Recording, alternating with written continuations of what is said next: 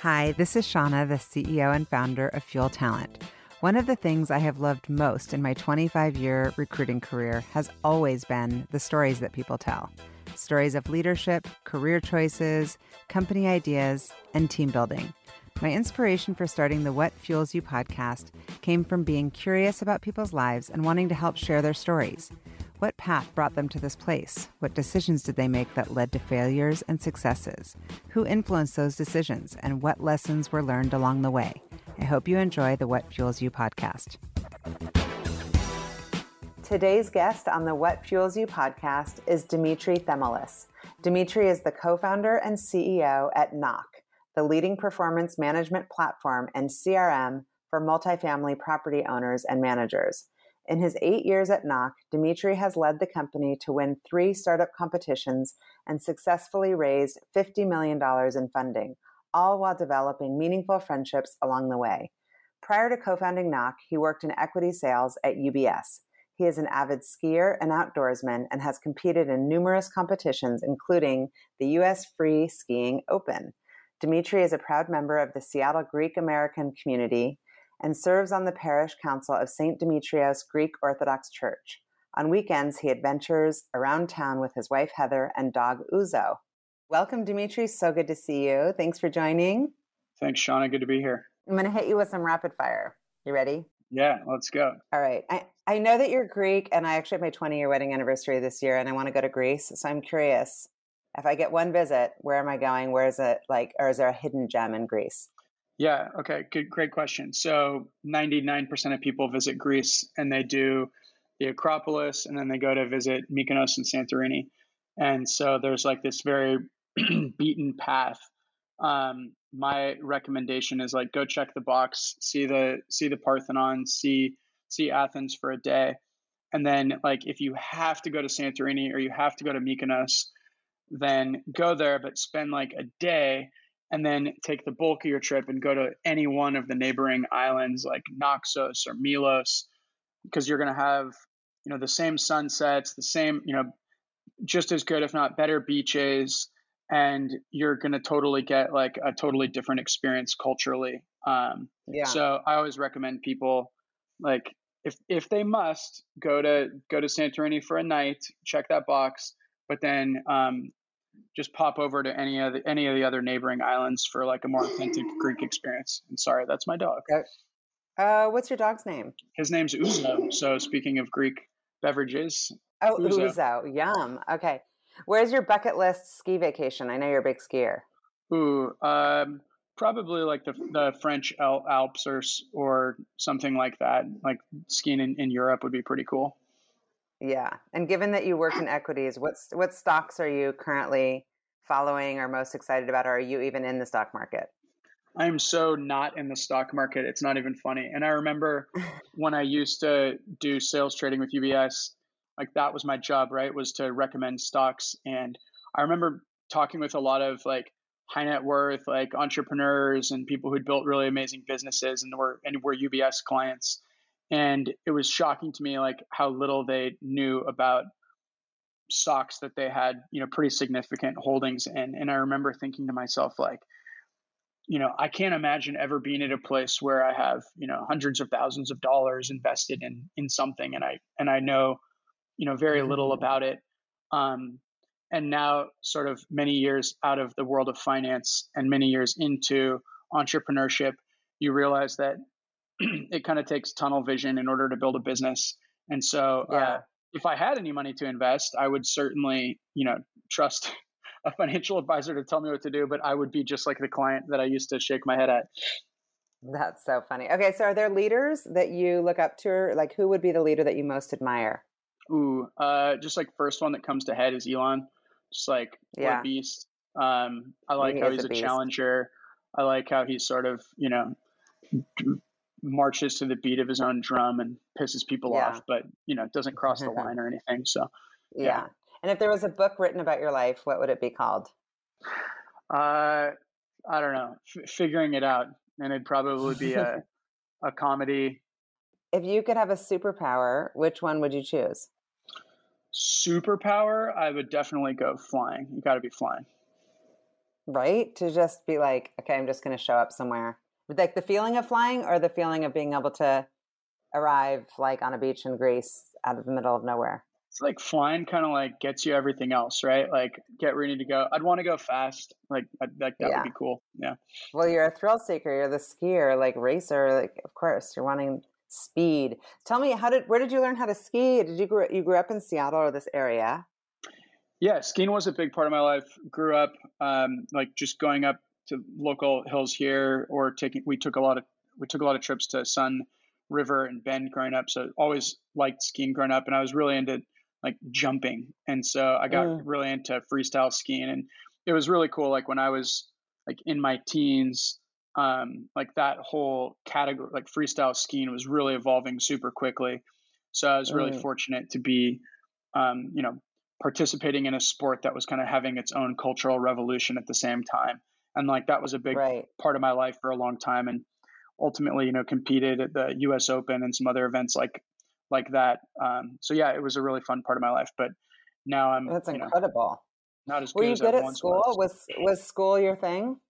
Were you a good I was student? good at Yeah, I was good at school. I had like the Greek mom guilt. Like you had to had to have good grades. I wouldn't want to have disappointed my mom or my dad or my aunts and Yeah. uncles, and so I felt like there was plenty of motivation to want to do good in school.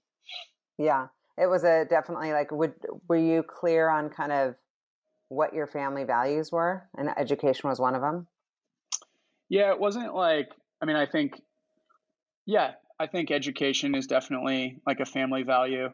Um, Both my parents were fortunate to go to school. I mean, they came from immigrant families where like that wasn't a thing, and so there was a lot of pride in that. Like my parents and aunts and uncles had gone to college, and Mhm. growing up, it was always like I remember even in elementary school, it's like you're going to college. So that was there was always like that, like that's the finish line. Like you have to get at least there. And until then, Right. job's not done. Right. And how did you pick UW? Was that just a given, like you're going to stay in state, or who was kind of guiding you through that whole process? I'm asking through the Yeah, perspective of like, I've got a junior in high school and I'm like, right. what role do the parents play? Yeah. It's an interesting question. So I always wanted to go to Colorado, University of Colorado. That was like the school in my head as like a kid. I just like it just made sense to me. Like it was in this town called Boulder? Are you talking about Boulder. Boulder? Yeah. Yeah, like it was in this town called Boulder in the mountains, and like their mascot was a buffalo, and you could go skiing all the time. Like that sounded like kind of like just spoke to me.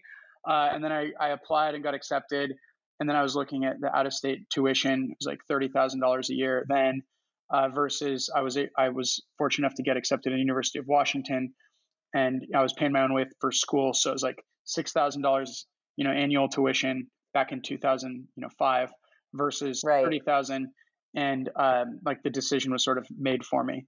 But Right. yeah, that's kind of how I ended up at University of Washington. It wasn't my first choice, but economically, like it Yeah. made a It's lot such more a big sense. school.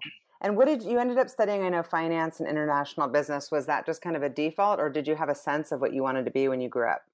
Ooh, I always wanted to be a doctor. My mom's a Oh, nurse, and I had a lot of like family in the medical profession, and so I was like, watched ER, wanted to be a doctor, but took my first chem class and hated it and sucked at it. But I also took an econ class and kind of liked that and was pretty good at it. So just started doing more of what was working and taking those kind of business oriented classes and enjoying it, and that's kind of how I ended up with a business degree. yeah. Well, so I'm meeting you now, obviously, as an entrepreneur, founder, CEO of tech company, but you had a stint in New York working in finance. I went to UW. I don't remember people recruiting from New York from equity sales trading positions out of UW. Like, how did that come to be? How did you even know that that was a position to pursue? Yeah. Well, when I was graduating, like I graduated right in June of 2008. Bear Stearns had already collapsed. Like Lehman Brothers was, on the horizon. So the financial crisis was totally unfolding. And I was just very fortunate, like to land a job in the first place. And the manager that had hired me, um, he was really, he was really committed to like having someone young in his office, like a younger analyst in the office. So just was very fortunate to begin with that I got a job. And actually, the office that I worked at right when I graduated was in Sacramento, which was, it was funny. It's like close to a mall. I don't know if you're familiar with Sacramento, Arden Fair Mall, but like we used to have to tell customers, like, take a right at Hooters and park next to Chuck E. Cheese. And like, that's, that was like where the office was, like in a suburban office park. But how did you get the job to begin with? Like, did you apply online, or like 2008? What a crazy time to be looking for a job. Yeah. I had been applying to lots of jobs and not landing any of them. And I had a friend who, someone from the Greek community here locally, Dina Karkonen. She's fantastic. I had coffee with her, and she told me about this program for graduates, like a graduate training program. And so I was super interested in it, and found out right away that the program was already full. Like they had already done all their hiring back in December. This was like the spring. And so as more and more jobs like kind of evaporated, as the like financial world was kind of grinding to a halt, and opportunities were being, doors were shutting left and right, I reached back out to her, and I thought, well, maybe it's just not in the cards for me to land like a big boy job this year, but I want to be the first in line for next year. So if I have to invest the next 11 months, like getting to know the managers, doing like the networking stuff, like at least I can put myself at the front of the line for, say, a year from now. And so I kind of reached back out and said, hey, like, doors are closing. I'd like an opportunity to just, network over the next 12 months. Let's kick off that process. And it was just coincidence that as I mentioned, there was a manager who really was passionate about like wanting someone young in their office. Someone had dropped out of the program, and that manager was like adamant about refilling the position. So they did this kind of crazy lightning round of hiring for that one open spot, and I was able to get it. So it was kind of like a weird, awesome. Snuck in the back door and then just held on for dear life for a couple of years. It's really a story of grit and perseverance, because a lot of people are just like, I guess I didn't get that job. Like, that's amazing. I love those. I love just hearing kind of like the sliding doors of like, if that hadn't happened. And so that took you from Sacramento to New York. And yes, started in Sacramento, moved out to New York. We were doing like product rotation, so learning about different financial products. So I moved out there to work on alternative investments, and I know you've done work in that space in the financial world before. So was kind of working with like our hedge funds platforms and everything. And yeah, it was an awesome learning experience. And then I just was fortunate enough to be able to hold on to a job, as there were a lot of change and restructuring. And ended up staying with UBS for 5 years, and kind of saw, rode out the storm, so to speak. And that's kind of, I'd say, characterizes the time there as riding out the storm. Yeah. Well, I mean, talk about that. There is like, if you could make it there, you could make it anywhere. With great training, even if you didn't end up pursuing and sticking with finance. But what an incredible pivot. Like, how did you end up? Tell me the story of Knock. Did that come straight out of UBS? Yeah, right after UBS. So Tom Petrie, the other co-founder, he and I had been classmates at UW. We're, say, friendly acquaintances. We both got hired at UBS together. So when we on day one orientation, there was like a list of all the new analysts and what school they went to. And so our names were next to each other, out like sorted by alma mater. And we became really fast friends and roommates, and kind of went through a lot of training together. And so we just always talked about entrepreneurship. And like that was a time, right? Like Uber came out then, like the iPhone had just come out like our senior year.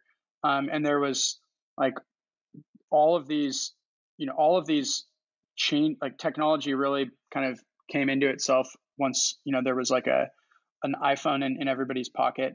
And I remember, all kinds of cool services coming to market around that time, and Tom too. And so we were just always, I don't know, talking about different ideas, and that was sort of a constant theme of conversation for us. And so we knew we wanted to do something entrepreneurial. And then it just kind of worked out that we were both willing to give it a shot.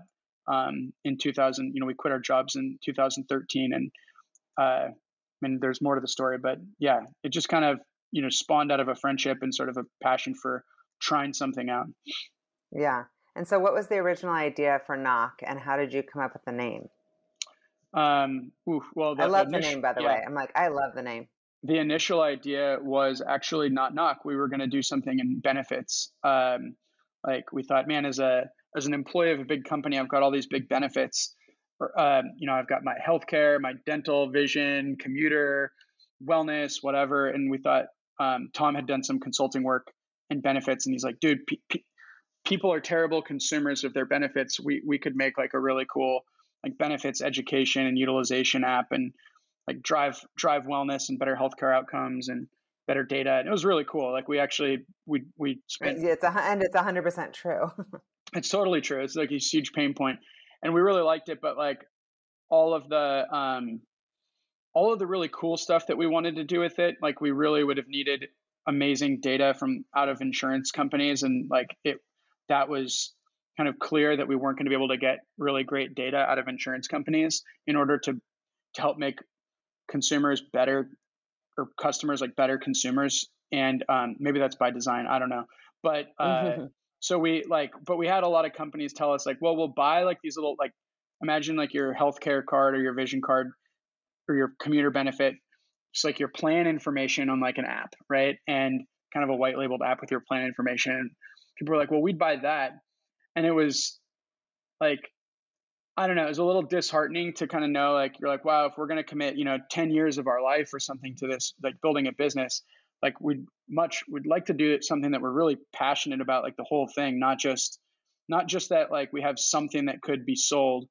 And so around that time, like we were talking about all kinds of different ideas sort of over lunch conversations. And the idea that became Knock spawned from apartment hunting sucks. Like I'm helping somebody move. And it was, like the everybody who's rented kind of knows the customer journey. It's pretty universal. It's pretty objective. We thought like it's really missing a lot of the hallmarks of a great modern customer experience. And so just kind of picking at the pain point of like looking for a new apartment sucks was sort of how the conversation started. And then if you want, I'll tell you the name story, but because that's kind of I need to know. Yeah. Okay. How did you come up with Knock? The initial idea was ZipDigs, and for the project, so ZIPDIGS, and we thought, okay, it's phonetic, the domain's available, it's easy enough to spell, but it's like a pretty crappy name.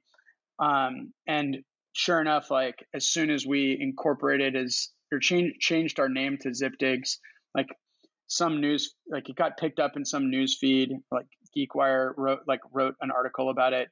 And next thing we know, we got an email from a company in California called Zip Realty, threatening to sue us to change our name because, they owned everything Zip related in real estate technology. So they gave us like 6 months, and they paid us like $5,000 to change the name, which was funny because that's actually was our very first revenue as a company. It was like a trademark. Yeah, you're like, thanks for the money. Yeah. It's like, we're officially a revenue company. Congratulations. Yeah, look at us, we're profitable. Yeah, so we had like some time to change the name, and it's funny because we actually had like it's one of those things, like naming seems easy until you're actually like under the gun to change your name, and you've got a deadline looming, and it's, I don't know, is it a big deal? Not a big deal. It's a huge deal. You want something great. And I was dating a girl in Detroit who was from Detroit at the time. Terrible relationship. But and I'm happily married now. But anyways, to someone else. Yeah. Yeah, to someone else. And it was a disaster of a relationship. But she was, telling me one night at work, she's like, I'm going to come up with the name. And was sending me just like a stream of texts of names, and they were all pretty bad. But then out of like in the middle of the stream, just Knock popped up, and I was like, holy crap, like that's amazing, and it's available. It's such a good name. It really is. That's how we got Knock. So bad relationship. Well, you got something good out of the relationship. Totally. Yeah, something to walk away from. And so what was the original business model and business idea, and what is it now? Yeah, so initially we just wanted to be open table for apartments. Like we thought, both from a customer's, like a renter's perspective, as well as like a property manager's perspective, like online scheduling was like the starting, the thing that we wanted to solve first. Like I can make, an Uber appointment online, or I can make a restaurant reservation online, or a fitness class or a doctor's appointment online. But to go on Zillow or to go onto um, apartments.com and to see, or Craigslist, you can see inventory, but like to actually convert your interest into an appointment, you were sort of taken from the digital environment and have to make phone calls or emails and go do that back and forth communication dance in order to get two people to the same place at the same time. And so online scheduling was super obviously missing to us, and no one was doing it at the time. So we started with scheduling. And so the initial value prop was like convert search traffic to foot traffic 24/7. And that's a pretty like compelling value prop. And like obviously businesses in just about every vertical have adopted online scheduling to turn like an interested customer into like a physical appointment. But what was interesting was that we found that value prop made sense, but for this particular customer, like if you're looking for a new apartment, it's not just scheduling the appointment. Like a lot of times there's questions beforehand. What's your pet policy? What's the security deposit? How close are you to a school or a bus stop or whatever? And then of course, after the appointment, there's a lot of, similar questions, or can I come back with my, my partner or whatever? And so we were doing a really good job of helping connect people for the appointments, but we weren't like, they were still doing all that other communication in like a cumbersome old school. Yeah. Yeah. In their like disorganized Outlook inboxes and on their, their phone systems and voicemails, et cetera. And so, our customers were telling us like, okay, you guys have kind of nailed this scheduling piece, but like our lives are still a total mess because we're having to jump back and forth between all these different communication protocols, phone calls, emails, texts, and keeping track of all this stuff is just, it's if anything, like you've made it worse, because now we're logging into one more platform just to see our online appointments. And so, again, just trying to like figure it out and hold on, we kind of added more communication capabilities alongside the calendar until, at one point you could not only book appointments, but you could bi-directional phone calls, emails, texts, and chats, and social media messages, like all piped into one sort of omni-channel communications dashboard.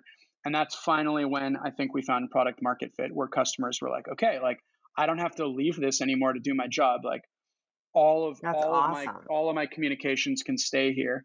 And that's when I think, we finally established some product market fit as a business. And how were you funding it at the time, aside from your $5,000 from Zip? Yeah, from that probably that we might be like an NDA for that, but I think we're okay. We'll take the risk and keep that in the show. We had raised like our first $1.5 million of seed funding, which happened in over three different rounds, was all kind of individuals and angels and some customers too. And that lasted us for, the first, again, it was kind of over a couple of different rounds, but we didn't end up raising our first institutional round until much later, like until 2019. And that was when we started working with Madrona here in Seattle. So that was how we funded ourselves, just kind of seed financing. Seed financing through like angels and various. Yep. And what was the business model as far as how you made money? We were pre-revenue for a number of our early financings. But the way you make money, it's building technology for multifamily operators and property management companies, is typically they think of revenue. Like if you think of an apartment building as a business, they're thinking of their revenue on a per unit per month basis. So like, what are my average rents in my property? And that's how they're conceptualizing revenues. So they want to normalize costs the same way. So if you're going to propose a service or a technology to, a real estate business, they want to know what's the cost per unit per month, right? Because that's how they're kind of normalizing pricing. And they're thinking about their budget. Like, I have X amount of dollars per unit per month to spend on marketing or operations, et cetera.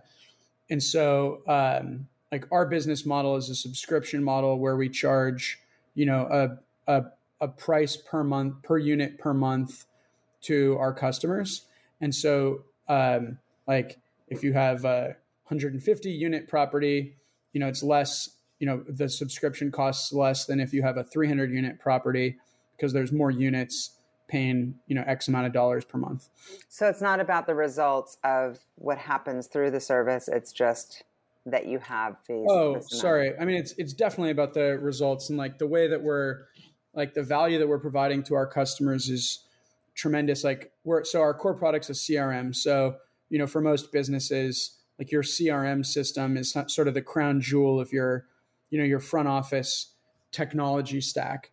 And so we're like the full-on scheduling and communications and analytics platform for how our customers are engaging with renters throughout the entire customer life cycle. So housing all of that data and engagement between property manager and renter throughout that whole life cycle is sort of the value that we're providing to our customer.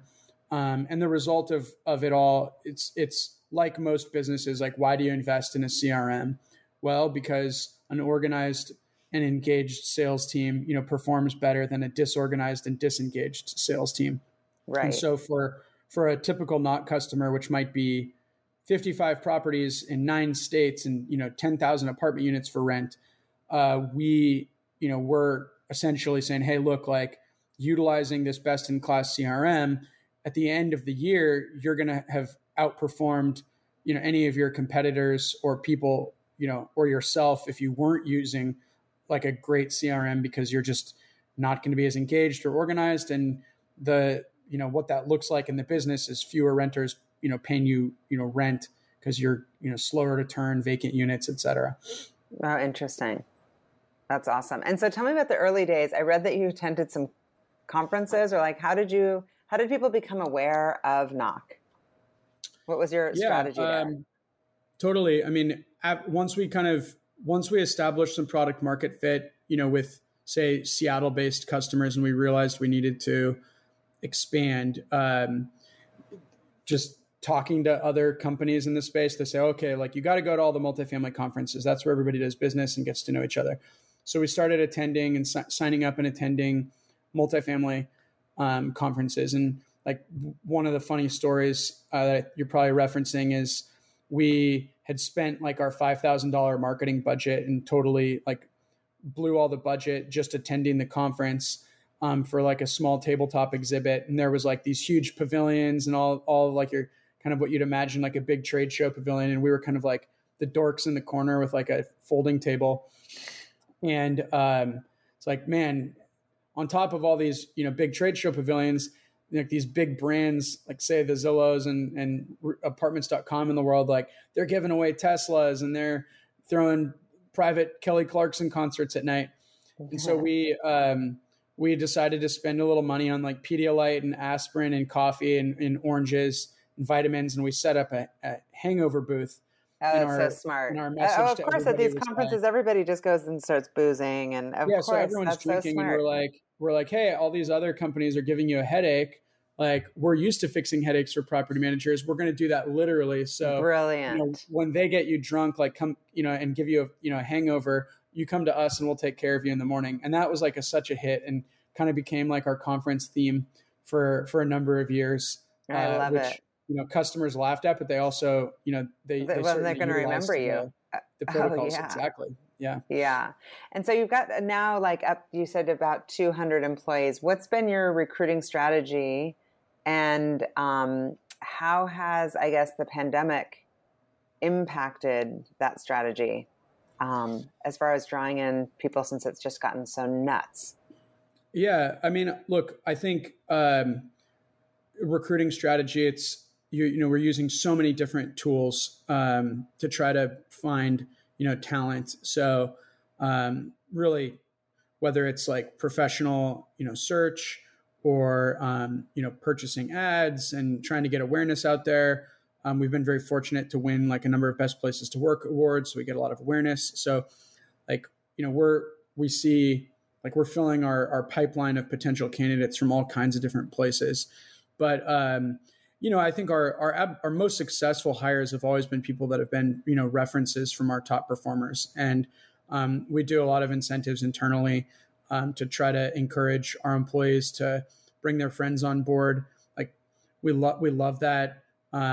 Someone gave me some advice one time where they were like, if your top performer introduces you to somebody and says, hey, like you should hire this person, like that's the person that you hire blindfolded, hands tied behind your back. Like you just say yes, and you say yes right away, because that's going to be your next top performer. Yes. And we have so many examples of like amazing contributors at Knock, like saying, hey, like I've got a friend who's interested in working here. And those are always my favorite, favorite offer approvals, because you just know they're going to be great. Yeah, totally. And so where are you as far as your growth? You've got 200 people. Where do you think you'll be in the coming year? So we're probably closer to like 150 full-time, and then have a number of, contractors working for us in different roles. So all in probably close to 200. I don't know exactly where our headcount will end up this year. Probably add, maybe another 30% kind of growth year. We've got some pretty ambitious plans from like a product, development standpoint and growth standpoint. And obviously people are the most important asset kind of driving that. So definitely have some. Well, it says a lot, the best places to work. We're super proud. We've been on that list for, I think, the last 7 years also. Nice. And awesome. I put a lot of intention around that. I read that your values of determination, excellence, trust, and community are kind of your core values. How have you come up with those? Are those come from the top down, or is your team kind of help kind of contribute there? We've gone through our VP of People and Talent, Nicole Ossie. She's done an awesome job, like kind of working to codify a lot of the behaviors that have sort of been a part of our organization for a long time organically, and then kind of coming up with the right vocab to really name those behaviors and sort of turn that into more of a values-based conversation. So we've gone through a number of like workshops in order to really like identify our values, but they evolve over time. Like as your company changes, your goals change, the people at your company change, your products change, and not that there's like a bad value, but values continue to evolve and improve over time. So we're pretty intentional about it though. Yeah. And how's it been for you as a leader? It can be a little bit lonely knowing, like, especially, are you guys remote 100%, or are you hybrid, or what's your plan during this, during the pandemic? We have an office that's open, and, we have, a number of folks that are kind of coming in on a regular basis, but most people are taking advantage of, the convenience of being remote. Last week, we actually had like our annual all hands kickoff, which was the largest internal event we have ever had. We had, well over 100 people attend, and it was amazing. Like personally, I really miss all the human interaction that's not via Zoom.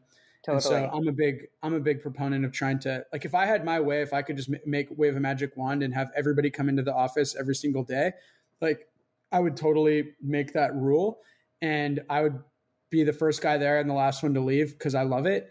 But I'd have no employees because no one. Everybody has, things have changed for sure about what matters. And so how have you shown up as a leader, I guess, leading in a hybrid model? How have you ensured connectedness and engagement? Well, like, it's not that, like, I don't want to say that we've got that all figured out for sure. But I think there's a couple of things. One, just like a steady reminder to, everyone on the team of like over communicate to avoid miscommunicate. As you can tell, I talk too much, but really try to encourage everyone on my team to over communicate, because it's easy to forget, how little about the company, someone new coming in and like their overall exposure is. So just got to make sure you're constantly reminding people like over communicate. So that's a good one. And then like this year, we've really tried to create like a very clear operating rhythm of like when we're getting together and why. So like my leadership team, like they get together in Seattle once a month in person. Now the other 29 days of the month, they're free to work, from wherever they want, do their job. And, on a quarterly basis, we're going to have all our directors, come in, and then semi-annually, like leadership directors and managers, and then annually have everybody together, and then create budget for teams to do stuff just intra-team in person. I think you just got to get way better about your meetings. So like, again, we're like leadership team comes to Seattle once a month, directors once a quarter, managers every 6 months, everyone together every year. So these are like precious moments when we're together, and you got to make sure that you're like taking full advantage of those. I mean, they're expensive, but those meetings become like, essentially they become your company, right? Like that, like when people come together, because the rest of it's sort of through a Zoom, through their screen. So we're trying our best to just make sure that we're really making sure that we're doing a good job and there's great quality to the time that we get together as a team, because that kind of becomes the drip. How are you personally spending your time when you're not at work, just to kind of reboot, relax, recharge? Spend a lot of time. I just got married. So my wife, she keeps me very busy with lots of things. And don't have any kids yet or anything, but have an awesome puppy. I think Uzo, I've talked about him. So doing a lot of stuff with him, little adventures, like to get in the car and just, enjoy the access like we've got here in the Northwest, and a lot of skiing and a lot of hiking and backpacking and fishing and hunting and all that kind of good stuff. You're the quintessential like Seattle outdoorsy guy. I love it. And so my question is like, what's your ultimate fuel? What fuels you? What gets you out of bed in the morning? Just challenge, honestly. Like there's being an entrepreneur, there's just so many, like every day there's like a new rogue wave and something you don't expect. And but it's when you work through those challenges and you come out the other side of whatever that, that challenge is, or that obstacle, you find that you're stronger, that you're more capable, that you're, ready to take on the next thing. Yeah. And I think like having made that connection in life, and certainly, as an entrepreneur, that like hardships are opportunities, and that's like, ultimately like the next thing for you to grow, the next thing for you to learn from, like the next thing for you to take meaning from. Like you can, hopefully train yourself not to be like upset or angry or depressed at any time that there's like a new obstacle in front of you, but you can look at it as like, ooh, like life has given me another opportunity to grow into grown. So I really, for me, like, I think if you didn't take some humor and find a way to take meaning in some of the challenges and struggle, like the weight of, life would just be way too hard for everybody, not just, entrepreneurs. And so that's my fuel, is just kind of seeing meaning in struggle. Thank you for listening to the What Fuels You podcast. Be sure to subscribe, rate, and review on iTunes, Google Podcasts, or Spotify, and follow us on social media to keep up with the latest news and episodes. You can also contact us at podcast@fueltalent.com to provide feedback, ask questions, and share topics or guests you would like us to cover in the future. We hope you feel inspired by our guests and that we have helped fuel your day. Join us next time for another episode of What Fuels You.